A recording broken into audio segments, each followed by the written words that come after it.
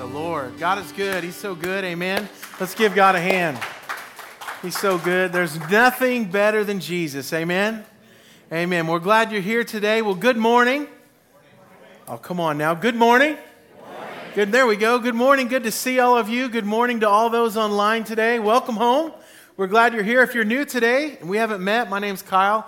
I'm one of the pastors here, and we are starting a brand new series today called The Early Church. They were faithful and fruitful. The early church. Say that with me. The early church. We're going to be learning about how they were faithful and fruitful. What a great combination. We're going to be looking at that. We're actually going to be looking at the book of Acts over the course. This is probably going to run through the middle of July, late July, and studying after Jesus resurrected and he ascended to the Father. The church began to grow and began to proclaim that Jesus is the way, which is a reminder from a couple weeks ago as we think about this today. Not only back then, but even today, the way that Jesus plans to grow his church is his followers. We're the plan A, we're the plan B, we're the plan C. It was that way then when they started the early church, and it's that way to this day. The way we grow the kingdom, the way we tell people about Jesus, the way people find Jesus is through word of mouth. It's through his followers, through his witnesses. So what's happening is in the Gospels, which is Matthew, Mark, Luke, and John, Jesus is doing the training, he's doing the teaching. He kind of lets them do a little bit and kind of watches them do different things. But for the most part, the disciples are in training. They're students, they're learning, they're listening, they're hearing God speak, they're hearing Jesus do these miracles and those kinds of things. And now all of a sudden with the early church, there's a passing of the baton where Jesus is going to be with them in spirit. We're going to learn about the Holy Spirit next week when Pastor Adam preaches. But during this time, they are getting the baton and they're going to begin to be the one who's moving from student to an apostle. In the New Testament, they were disciples, which means like you're in training. An apostle at that time during the early church was one who was sent, who had special powers to perform miracles and to present the message of Jesus Christ. So there's a passing of the baton that happens between the Gospels, Matthew, Mark, Luke, and John, to the book of Acts, where it shifts from Jesus doing things and them watching to now they're doing the work, and they're going to share the good news of Jesus Christ. So it's the Acts. We're looking at the Acts, the works, the things that the apostles did to see the church of Jesus Christ grow. So in your Bible, if you happen to have a hardback Bible, sometimes, not in every Bible, there'll be like a little paragraph that starts off the book of the Bible, and it kind of shares what the book is about. That's what this paragraph here that you have on the screen. The book of Acts, it chronicles the birth and the expansion of the church. It highlights the deeds of some of its most influential leaders, such as Peter and Paul. Maybe some of us have heard those names before. They were very instrumental in sharing the gospel.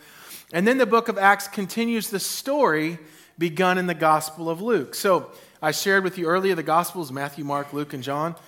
Well, Luke wrote 2 books. He wrote the Gospel of Luke. Luke was a doctor, and he was very detailed in his description. And then he also wrote the book of Acts. And so it continues that story in the writings of Luke, and it shows how the church continues the work that Jesus began. So we're going to pick right up in Acts chapter 1, beginning with verse 1. And what we're reading here is the disciples have watched Jesus ascend into heaven, and now all of a sudden we're going to see what takes place. So here's what Luke writes. A little bit of setting up today before we get to our thoughts. In my first book, I told you, Theophilus, about everything that Jesus began to do and teach until the day he was taken up to heaven after giving his chosen apostles further instructions through the Holy Spirit. During the 40 days after he suffered and died, he appeared to the apostles from time to time. That's what our last series was on, was those 40 days after. So we've already looked at that. And he proved to them in many ways that he was actually, what was he, church? He was alive. He was saying, hey, look, the body's not missing. I'm alive. Jesus is alive. And he talked to them about the kingdom of God. Once when he was eating with them, he commanded them, do not leave Jerusalem until the Father sends you the gift he promised, as I told you before. John baptized with water, but just in a few days you will be baptized with what, church? with the Holy Spirit. I'm going to try to stay out of that chapter because that's Adam's chapter next week. I really want to, though, because it's some cool stuff. But we're going to stay in chapter 1 best I can. So he says, but in just a few days you'll be baptized with the Holy Spirit. So when the apostles were with Jesus, they kept asking him, kind of like a child is asking about, are we there yet? Are we there yet? What's going to happen? They said, hey, Lord, has the time come for you to free Israel and restore our kingdom? And he replied, the Father alone has the authority to set those dates and times. Let's read that last together. And they're not for you to know, right? Hey, Mom, what'd you get me for Christmas? Come on. What was it? You got me the shoes, didn't you? That's what you got me. I know it. What? I asked for them. Did you get the color I wanted? And your parents are like, I'm not telling you. It's not time yet, right? I know you surprised me. Just tell me what it is. No, I'm not telling you. I mean, they're in there trying to get, right? They're trying to get Jesus to let them in. Look, we've been following you for a while. The rest of these guys, they're just kind of here for the show. But we've been following you. Give us a little scoop, little insight here. And he's like, look, it's not for you to know the times and the dates, okay? But I will throw you a bone since you won't quit asking me. You can take comfort in this. You will receive power when the Holy Spirit comes upon you. And you'll be my witnesses, telling people about me everywhere, in Jerusalem, throughout Judea and Samaria. Those are the places that you guys are familiar with. But I'm also telling you this. I'm with you to the very ends of the earth, which he's kind of sharing, like we're going past where you're familiar with. We're going to share this gospel, this good news with the entire world. Well, then after saying this, he's taking, get this picture, right? They're on this Mount of Olives. Jesus is saying this stuff. All right, you don't have a resurrection every day. You don't have an ascension every day. I mean, all this stuff is brand new. They're sitting there talking to him. Jesus isn't letting them in on a whole lot, but he's promising that his Spirit's going to be with him. And then all of a sudden, he starts to go up into the clouds, and they couldn't see him anymore. And then they're just staring like, whoa, dude. As they strain to see him rising into heaven, these two white-robed men suddenly are standing there among them. And he says, Men of Galilee, why are you standing here staring into heaven? Jesus has been taken from you into heaven, but someday he will return from heaven in the same way you saw him go. So stop staring into heaven and let's start building the church. So then a few more things happen because the chapter's long. I won't read all that to you. We'll paraphrase it. After they stop staring into heaven and they go back, they return from the Mount of Olives and they head to the upper room. How many have at least heard the phrase upper room before? Okay, a few of you, yep. They head to the upper room where they're staying. Now here's who's with them. Peter, John, James, Andrew, Philip, Thomas, Bartholomew, Matthew, James, son of Alphaeus, Simon the Zealot, and Judas. There's a different Judas. There's two. Okay, the first Judas was Judas Iscariot, we know as the guy who betrayed Jesus, but there was also a Judas, son of James. So all of them are together in the same place. And there's some stuff that happened, right? Because they have to wait on the Holy Spirit. They can't just get started. They have to wait. There's some things that happen while that's happening. The Bible tells us in chapter 1, verse 14, they all met together and they were constantly united in, what was it, church? In prayer. They were constantly united in prayer, along with Mary, the mother of Jesus, and several other women, and the brothers of Jesus. So during this time, paraphrase, just to kind of fast forward, there's 120 believers together in one place. How many? 120 believers, just checking if we're with us. Peter shares about Judas during this time, right? People are praying, they're fasting, they're worshiping, they're in this place, and the Spirit is laid on Peter's heart. He's got a word. He's going to say something. He's like, look, y'all know what happened to Judas, okay? We need to talk about it. Let's just, that person that's like, we just need to talk about what happened, right? He's like, look, Judas, we all know what happened to Judas. All right, we need to replace him. So he talked about Jesus and he talked about Judas Iscariot betraying Jesus and his demise, following betrayal, and then he says we need to choose a replacement. So Peter explains. He says, look, this isn't just some guy, right? 5 guys, burgers and fries. It's not just some guy. I'm getting hungry. Salty, hot French fries. Sorry, where was I? But, it's not just some guy that they can just replace Judas with, it needs to be somebody that's been with them the entire time they've been traveling. It's like if you're on a board and you're selecting a new board member, you don't just select anybody, you give the qualities, is what we're looking for. Peter's like, look, don't just give me your neighbor that you know named Larry or something. All right, here's our qualifications. They need to be somebody who's been traveling with Jesus the entire time, from the time he was baptized until he was taken from them. And then he says this, before we pick this person, whoever is chosen will join us as witnesses, as a witness of Jesus' resurrection. So he kind of lets them know, like, this is a big deal. So they nominated 2 men. Joseph, called Barsabbas, not to be confused with Barabbas. Joseph, called Barsabbas, and Matthias. So they all prayed, "Oh Lord, you know every heart.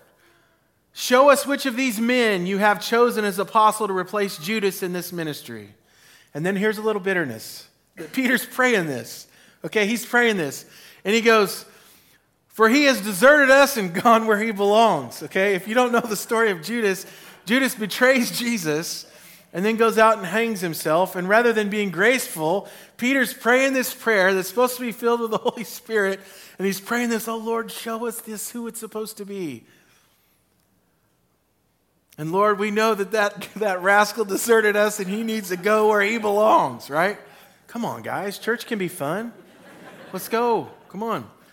Then they cast lots. This is the last time you'll see in Scripture where they cast lots. After this, the Holy Spirit comes. And Matthias is selected to become an apostle with the other 11. There's a lot. That's a lot to chapter 1. So there's a few things going on. One, they replace Judas with Matthias, and then Jesus ascends into heaven. They're all staring at the clouds. But one of the main things is that he's telling them that the Holy Spirit's coming, but not yet. They have to wait. I don't know why I remember this. I remember the first time I ever went to a water park. I was a little kid. It was like amazing. It was like heaven, you know. And so we went to, what's in Kansas City? Oceans of Fun, is that right? Okay, I wouldn't go there now. But I remember like getting out of the car, I couldn't wait. Like I just couldn't even wait. I didn't want to wait in the line. I didn't want to wait. I just wanted to, go. But I had to wait. I couldn't just cut in line. There was things that had to happen beforehand. The apostles, they had to wait on the Holy Spirit. They were ready to go. In fact, the Great Commission in Matthew chapter 28, verses 18 through 20, Jesus says, "Therefore go and make disciples of all nations, baptizing them in the name of the Father, Son, and Holy Spirit, and teaching them to obey everything I've commanded you." And then the promise at the end, remember that? "And surely I'm with you always to the very end of the age." Jesus is saying, go, but then he says, wait. You're going to go, but now you got to wait. Man, waiting stinks sometimes. Waiting in a doctor's office, waiting on the lab results, waiting on your kids to be mature. Amen? Amen? Come on, somebody stand up. I know you're clapping. Point to somebody. Right? You're waiting on all kinds of things. Waiting is hard. And they had to wait. We have to trust God's timing over our own, because God is in the waiting just like he's in the going. Not only is he in the going, but he's in the waiting. I remember a season where I didn't have a wife. I kind of wanted one. Lord, who is that? But I got to wait, right? Man, I want to know what's going to happen. Some of our students are going to NYC this summer, to Tampa Bay, Florida. Some of us are like, what are we going to do? Where are we going to go? What's going to happen? We got to wait to find out. Waiting is hard. And sometimes it's not fun stuff that we're waiting on, right? It's the heavy stuff. And Jesus says, look, don't leave Jerusalem. You're going to go, but not yet. Chill. Go. Wait. Don't leave Jerusalem until the Father that sends you the gift he has promised, as I've told you before. But here's something interesting before I lose you. Here's something interesting. There is a purpose in the waiting also.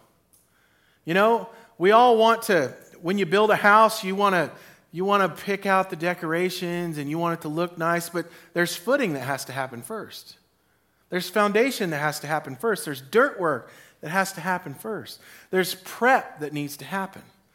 God wanted him to go, but there needed to be some prep. And look at this. There's a method in the waiting. Because while they're waiting, I don't want to get in chapter 2, it'd be real easy to, but in chapter 1, while they're waiting, some things happened. They return from the Mount of Olives, they go to the upper room, they start to worship the Lord. They start to meet together. And they're united in what, church? Constantly. Look, this is constantly united in. I wonder if God likes that. Can you imagine, like, we always think of it from the child's angle, we're children of God, but think of it from God's perspective. His children are gathering together. It's like when you're parents and your children actually get along with each other. Once a year that happens. You know what I'm talking about? Don't laugh, guys. That's not funny. Let's be serious, okay? Come on, guys. Like, you know what I'm talking about? They're actually getting along. What's going on? So, like, they're praying together. These people are praying together. They're eating together. They're worshiping together. They're gathering together. And all this happens while they're waiting. And then, of course, Matthias replaces Judas. Listen, waiting has a purpose, just like going has a purpose. And let me just, for those online, you here today, there's too many of us. Somebody in here or online, maybe both, you're in a waiting season. This isn't a go season for you. You're waiting. I could list all the different things you're waiting on, but you know what you're waiting on. Hey, let me ask you this. What would happen if during the waiting season, you trusted that God had a purpose for the waiting season? What if during the waiting season, you stop sitting around? We don't hand out tomatoes on purpose, so you can't throw them at me. So don't throw them in your mind. But instead of sitting around and being frustrated because it's not go time, it's not go season, you don't know what's going to happen next. What if during that time, instead of getting angry and frustrated, if we just trusted God's plan and during that time we said, God, do something beautiful while we're waiting. Do something beautiful while we're waiting. Man, something beautiful happened while they were waiting. They worshiped. They gathered together. They chose Judas's replacement. There were some things that took place. Listen to what David says. Let's read it. Wait patiently for the Lord. Be brave and courageous. Yes, wait patiently for the Lord. You know what's interesting? It doesn't say wait patiently for the Lord. Yes, wait patiently for the Lord. There's one little sentence sandwiched in between those two statements. Let's read that. I wonder why Dave mentioned... Dave, we're on a first name basis now. Famous Dave's, it's a barbecue place. No. I told you I'm hungry. Okay? I'm hungry. You thought I was just being funny. I'm hungry. But no, this one little sentence in between says, be brave and courageous. Why? The implication is it stinks to wait. And you want to know what happens when we wait? We don't want to be brave and courageous. We want to be impulsive. We want to give into what our feelings are, right? A boy and a girl are going to get married. You tell them to wait. No, I don't want to wait. Yeah, but we're supposed to wait. No, I don't want to wait. Man, you want to say that. I want to tell them off with my mouth. I'm like, no, wait. Wait on the Holy Spirit. Wait. Your mouth's out running the Holy Spirit. Hold up. Don't say that. Whoa, wait. Man, my husband is no, wait, hold up. Be patient. Pray for him. Man, my wife, wait up. I don't think they're ever,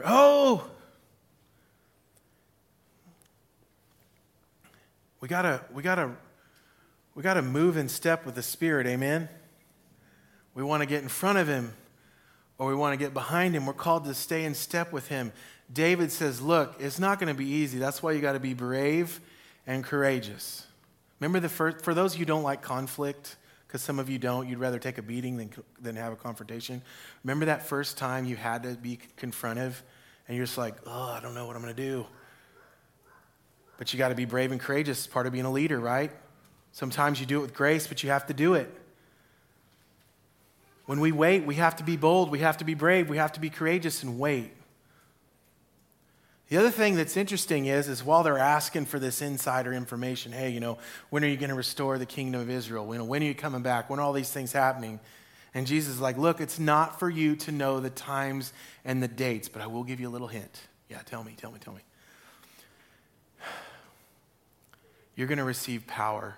I'm not going to get into all you're going to have to do, where you're going to have to go, what you're going to have to do, but I'm going to tell you this.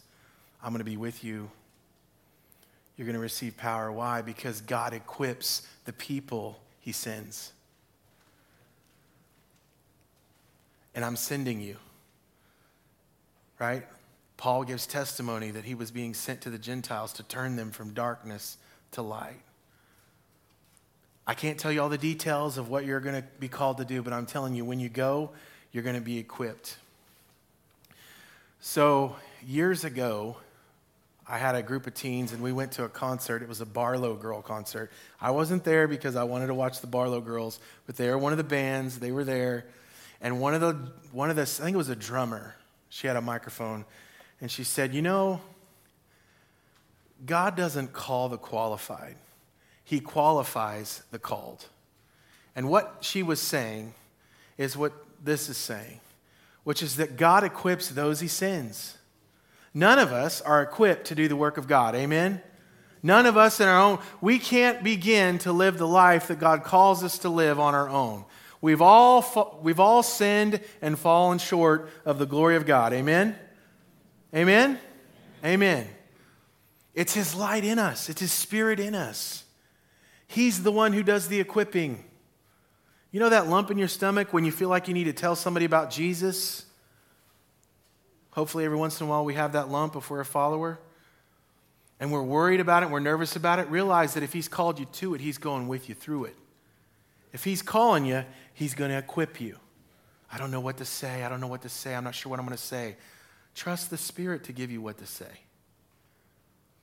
Man, I've been working the same job for 30 years and all of a sudden God's changing what I'm going to do. I don't know. Well, we need to do the math and figure all that stuff out. That's part of common sense. But there comes a point where if he's calling us to get out of the boat, we got to trust him. Amen? We got to trust him. Peter, listen to this. We know this story. If you don't, the disciples are on the water and it's storming out. We took a deep sea fishing trip last summer. I got sick, I'll just tell you that. It was like Gilligan's Island, when they're talking about the weather started getting rough, it was bad. And I think of a squall or a storm that was even worse than the one we were out on last year. And the disciples are all afraid and they're sitting in the boat. And Peter, he has the faith to say, Lord, if it's you that's coming to us, tell me to get out of the boat. Because I'll tell you right now, it doesn't matter what the weather looks like. If you are in the weather, I'm good. And Peter gets out of the boat. Folks, we can trust him because if he's in the storm, he will equip us. Amen? Amen. See, remember what we read earlier. He equips us. Well, how's he going to equip us? He tells them, I'm going to equip you with my power, with my spirit. Folks, when we accept Jesus into our heart, we're given the fruits of the Spirit.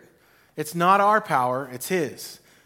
Love, joy, peace, patience, kindness, goodness, gentleness, faithfulness, and self-control. Those are the fruits of the Spirit that we get. But you will receive power when the Holy Spirit comes upon you. And I'm not going to tell you all the details, but you're going to be my witnesses. Not only in the area that you know, Judea, Samaria, and Jerusalem, all over. But here's a circuit blower past that. Out of your comfort zone to the very ends of the age. Listen, Peter, right? Remember Peter, he betrayed Jesus, cut the guy's ear off, lost his cool. Listen to what Peter writes. He says, by his divine power, God has given us everything we need for living a godly life. By his divine power. Say that with me. By his divine power. It's not our power. It's his power. Listen to this. No matter what you're going through in life, we should know this sentence. By his divine power, God has given us everything we need for living a godly life. By his divine power. Now, why is that statement important? Because if you take away divine power and you take away God, we don't have everything we need to live the life God's called us to live. But thanks be to God, the tomb is empty. Amen? And because the tomb is empty, we can live in his resurrection power. I grew up in a small church where we would sing this hymn, Resurrection Power. I'm like, what is that? It's just a weird thing to say. No, you want to know what it is? It's the Spirit of God inside of us. We serve a God that's alive. And because he's alive inside of us. And because he's inside of us, he goes with us. And because he goes with us, lives can be changed. See, because when God calls, he equips. The macro and the micro, right? The micro ways, something small God's calling you to do. He's with you. The big things, like going and sharing Jesus with someone, or trusting God with the cancer diagnosis, or dealing with something you never thought you could deal with. Listen, God is with us. And if he's calling us to something, he's going to go there with us. When God calls, he also equips. Amen? Well, then, there's this other section here where they're talking about Judas. Some of us, I mentioned it earlier, but Judas, we always give Judas a bad rap. Judas was the one who betrayed Jesus for 30 pieces of silver, and then he goes out. I'm just telling you what the Bible says. I'm not trying to be graphic, but the Bible says that after he betrayed Jesus, he took the money that they gave him to betray Jesus, and he threw it on the temple steps, and Scripture says he went out and he hung himself. It's kind of a sad ending to the whole deal. And we always look at Judas worse than we do Peter. Right? But the reality is, Peter also failed Jesus. How many times did Peter fail Jesus? 3 times, right? You remember? I mean, he spent all this time with Jesus, had his back. If there was anybody, right? Y'all know that one friend you have that's going to have your back no matter what's going on. Everybody else wouldn't, but they will. You know that maybe it's your spouse, maybe it's a friend. And if you don't have that person, God's that person. Amen? But that person that's got your back, and if you were going to say, hey, out of this group of people, who's going to turn their back on Jesus? I don't know about you, but for me, I would say it wouldn't be Peter. I mean, Peter took his sword out. It wasn't the right way, but he was defending him, takes his sword out, cuts the guy's ear off who's trying to arrest Jesus. I mean, this guy had his back, and then all of a sudden we see Peter saying, I don't know Jesus 3 different times. And then we see Judas betraying Jesus for money. The only difference between Peter and Judas was how they handled their failure. The only difference. Judas decided to take his life. Peter decided to receive forgiveness and go on to help build the church. What we do when we fail is really important. Do we turn towards Jesus? We see Peter getting out of the boat and running towards the shore and him being restated in John 21. We see Judas running off to a tree to hang himself. And I would say this. Sometimes we think of Judas in a negative way.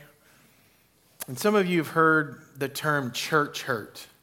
You don't have to know what it means, but how many have ever heard the term church hurt before? You see a lot in our millennials and our younger generation shirts that say church hurt on them. Can I tell you today that there is no perfect church because there's no perfect people? No. And we have to be careful of being critical of the church because we run into a Judas? Come on.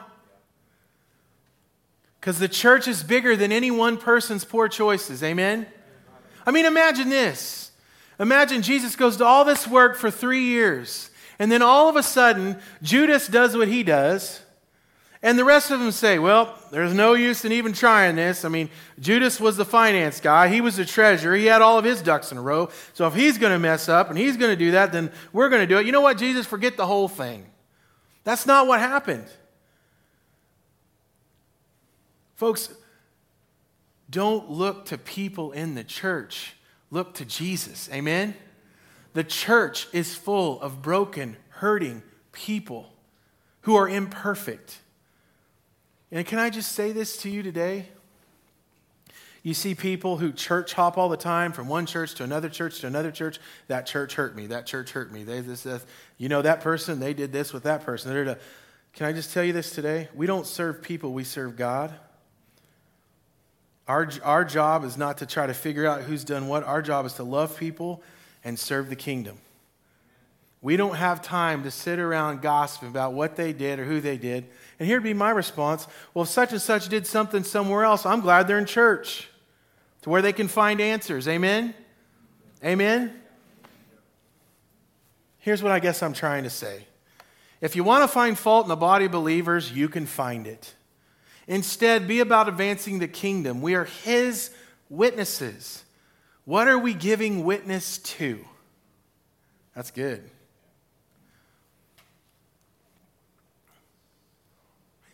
And here's the other thing at the same time. When we want to get real critical of the Judases, right? The people who've betrayed, who've done the wrong thing, maybe we're related to them. Judas isn't the only one who failed. So we need to give grace. Did you know, nowhere in Scripture does it say we give the final judgment? We're the person that decides everything. No, it doesn't say that. It does say that by a person's fruits, we will recognize them. And I think God gives us common sense, right? Sometimes when you don't let your kid out in a neighborhood and just walk off. I mean, there's common sense stuff. But the reality is we're called to love people and we're called to give grace. So let me ask you this. Is there someone in your life? Now you can throw a tomato at me if you want because I'm getting close to something. Is there someone in your life that God is calling you to give more grace to? They actually were guilty. They weren't kind of guilty. They were guilty. Whatever they did to you or someone you care about, it was wrong. And they deserve what's coming to them, just like the rest of us do. Remember the two thieves on the cross? If you don't know that story, there's 3 crosses. Jesus is in the middle, 2 thieves on either side. And by the way, the one in the middle is innocent, but the other 2 on either side, they were guilty, for real. They were guilty. And one of them had the audacity to look at Jesus and say, hey, when you get to this place that you're going, I'm not sure what you're talking about, but I believe in this. I believe in you. I can tell you're different. I think you are the Messiah. When you get there, I probably shouldn't ask this. I definitely don't deserve it. And that's pretty vulnerable. He may not have a stitch of clothing on. You know, we paint pictures with him having a white cloth on. I mean, you talk about an embarrassing situation. Everybody's there, maybe even some of the people that these thieves, you know, when they do like a death penalty or whatever, some of the family is able to be there to watch it happen. I mean, there could have been people there that were offended by these thieves, you know, they're there. All these people are, that's just speculating on my part. And he humbles himself in front of all these people and he says, hey, I shouldn't ask this, don't deserve it, but would you remember me when you get to paradise? I mean, you think Jesus would say, look, you didn't follow me for 3 years. You don't know any of the training that I've given out. You haven't lived your life trying to be a good person. Why should I help you? I mean, that kind of makes sense math-wise, but that's not what he said. He said, I tell you the truth. It was a qualifying statement to say, you can bank on it. I tell you the truth, that today you will be with me in paradise. We're Judas. We're the thieves on the cross. We are born separated from God. And it's by his grace, by his wounds, Isaiah says, we are healed. Amen? So if there's a Judas in your life, would you consider forgiving them? Would you consider giving them grace? Because God's giving you grace. Forgive, Colossians 3:13, I believe. Forgive as the Lord has forgiven you. One last thing. We talked about this Judas person, right? That we have to deal with. What if you're the Judas? If you are Judas, you have the opportunity to choose differently. Before you leave here today, It's as simple as confessing with your mouth whatever it is you've done. You would never tell, maybe you wouldn't even tell people what you've done. Can I tell you the cross is big enough for whatever that is? And it's not by force.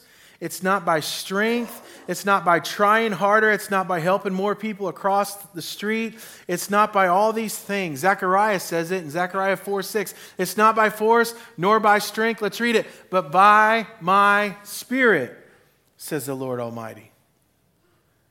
Folks, as we serve Him, as we receive His grace, if we give His grace, it's not something we force. You can't make your adult child come to Jesus. You just need to get right with God. You know you're living the wrong way. You just need to get right. That's not going to get them to go to... You're going to force them into it? Well, you know you've got a giftedness. You're not listening to it. God's got a big plan for you. You can't force someone into something. Well, I'm just going to grow this group of people. You can't grow... It's not by force. It's not by might. It's by God's Spirit. Amen? It's by His presence. So what do? We pray for His Spirit. We pray for His presence. I'm so thankful that my grandma and my dad and others in my life weren't telling me that I was living the wrong way. They were praying that God would put people in my life that would bring me back to God. Folks, some of you are desperate for someone in your life to come to know Jesus. Man, pray. Some of you would say, Kyle, I have been, you don't know. Keep praying. The story's not over, amen? Keep praying. It's not by force, it's not by strength, it's but by my Spirit. So I would just say this before we move on. If you're the Judas, if you're the person that's causing turmoil, if you're the person that's betrayed, understand two things. One, you need to repent, ask forgiveness, and stop doing whatever it is you're doing. I mean, if you're in a relationship with a husband or a wife and you're cheating on them, saying you're sorry is not enough. You got to apologize. You got to repent. Amen? You got to stop. If that's you, repent. But also realize that God's grace is sufficient for you. So I've got 3 questions as the band comes up today. We've been talking about, there's really a couple things that happen in this chapter. One is that they were waiting on the Holy Spirit. The second thing is that Jesus lets them in on the fact that they're going to receive power. And the last thing is we looked at Judas and the church and how sometimes we can get focused on the people of the church rather than Jesus. So that really brought up 3 questions today.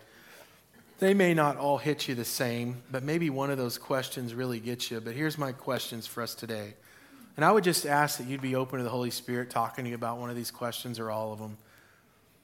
For those who are struggling with waiting, because they waited on the Holy Spirit, can we seek Him while we wait? Instead of waiting with a bad attitude, I want that job, I don't have a job, we're mad. Can we trust during the waiting? We're waiting on someone to find Jesus. We're waiting on someone to figure it out. We're waiting on someone to mature. We're waiting on our situation. I mean, I could list a bunch, but I don't know it all. But for whatever reason, you're online, you're here, you're waiting. Could we just trust Him while we wait? Just trust Him while we wait. Alyssa's in here. She sings the song, He's in the Waiting. Right? He is. He's in the waiting. And then here's the other deal. Maybe God's called you to ministry and you kind of know it, but you haven't said yes to it. Maybe He's calling you to talk to someone about Jesus and you know it, but just keep putting it off. Maybe there's another situation that I haven't named where in some way God's calling you to do something small or big or somewhere in between and you keep doubting. Can you just trust that God will equip you if He's sending you? And here's the last thing.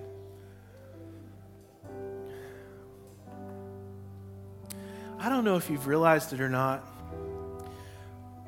but there's a lot of attacks on churches nowadays. The world's kind of nuts.